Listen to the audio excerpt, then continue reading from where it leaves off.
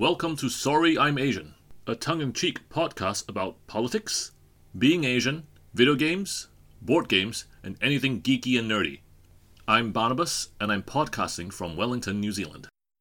This episode will start off with my new political segment, Modern Machiavelli, where I shine a spotlight on recent events that would make Machiavelli proud. But first, a quick background explanation on who was Niccolò Machiavelli. Machiavelli was a 16th century diplomat and famous for his treatise, The Prince, where he wrote about how a prince or leader should govern. The general concepts of the book revolve around how a leader should acquire and hold on to power using a variety of methods, many of which we would consider unethical. For example, he advises that leaders should be feared rather than loved, and that a prince should give the appearance of being virtuous, but be able to lie if required. In The Prince, moral flexibility to gain and retain power is an important trait for a leader. So influential was this work that even today we still use the word Machiavellian with a negative connotation. In today's episode of Modern Machiavelli, we're looking at Donald Trump's insults to NATO at a televised breakfast. At the televised breakfast, Donald Trump took to insulting the NATO Secretary General, Jens Stoltenberg, to his face in front of the cameras, saying Germany, one of the core members of NATO, is being controlled by Russia. Fun fact, Jens Stoltenberg is in fact a former Norwegian Prime Minister and was a strong proponent of NATO cooperation when he was Prime Minister. Of course, Jens Stoltenberg tried to rebuttal Trump's argument politely, but Trump was having none of that, going on the offensive and berating the Secretary General. Classic Trump tactic, insulting someone at a breakfast sit-down so they can't escape, shaking up the so-called fake NATO and threatening them. To his followers, this is their tough president acting tough. Great job, Donnie, on cutting them down to size and using the media effectively. Oh yeah. Modern Machiavelli gives this shock and awe maneuver 2 political beheadings. Based on today's events, this is the coming of the storm, the start of a really bad Tom Clancy novel.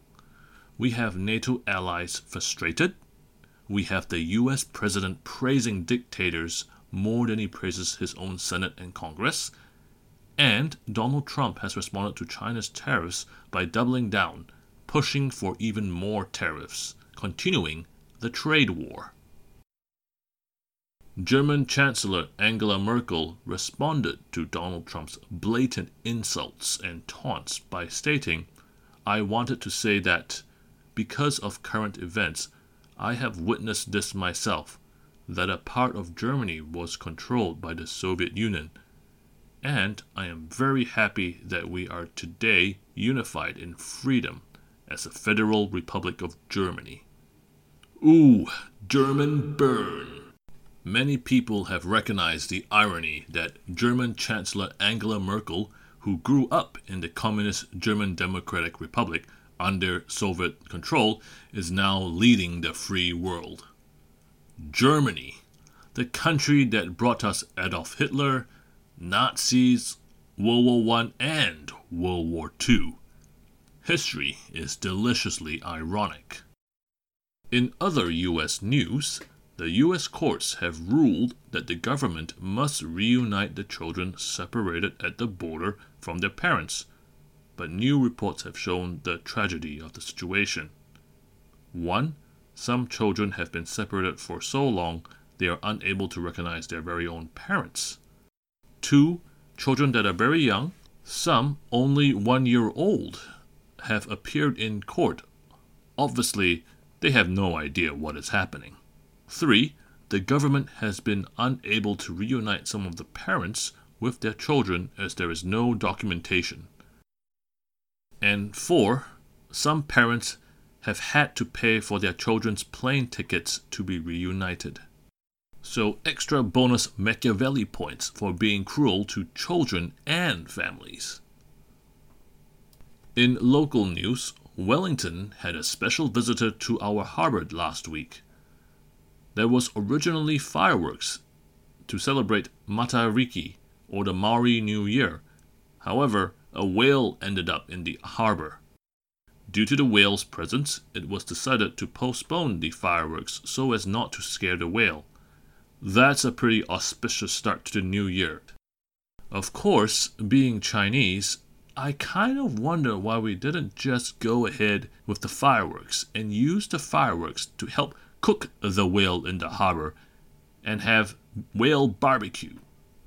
I mean, it's big, it's full of yummy blubber, and it can feed lots of people. Nom nom nom nom nom nom nom. It is a Chinese tradition to have fish and seafood during the Chinese New Year. And, according to Tiara, the Encyclopedia of New Zealand, historically, whaling and whales have an important part in Maori tradition. Although there is debate as to whether Maori hunted whales, it is clear they regarded stranded whales as a valuable source of meat, and used whale teeth and bones for ornaments. When Europeans came, Maori men were eager recruits for whaling ships as replacements for crew who had deserted. Whaling was exciting and an opportunity to see the world.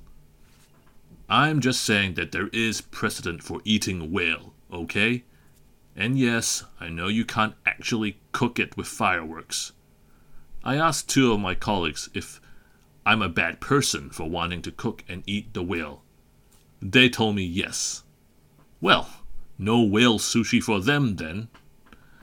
On a more personal note, on Friday, my work had some diversity and ethics training, so I thought it would be a good idea to talk about political correctness. I mean, anything you say could get you in trouble. You know what my solution to this problem is? Just be equally insulting to everyone. Here are some examples on how to insult people you know while avoiding the racist label. Number 1.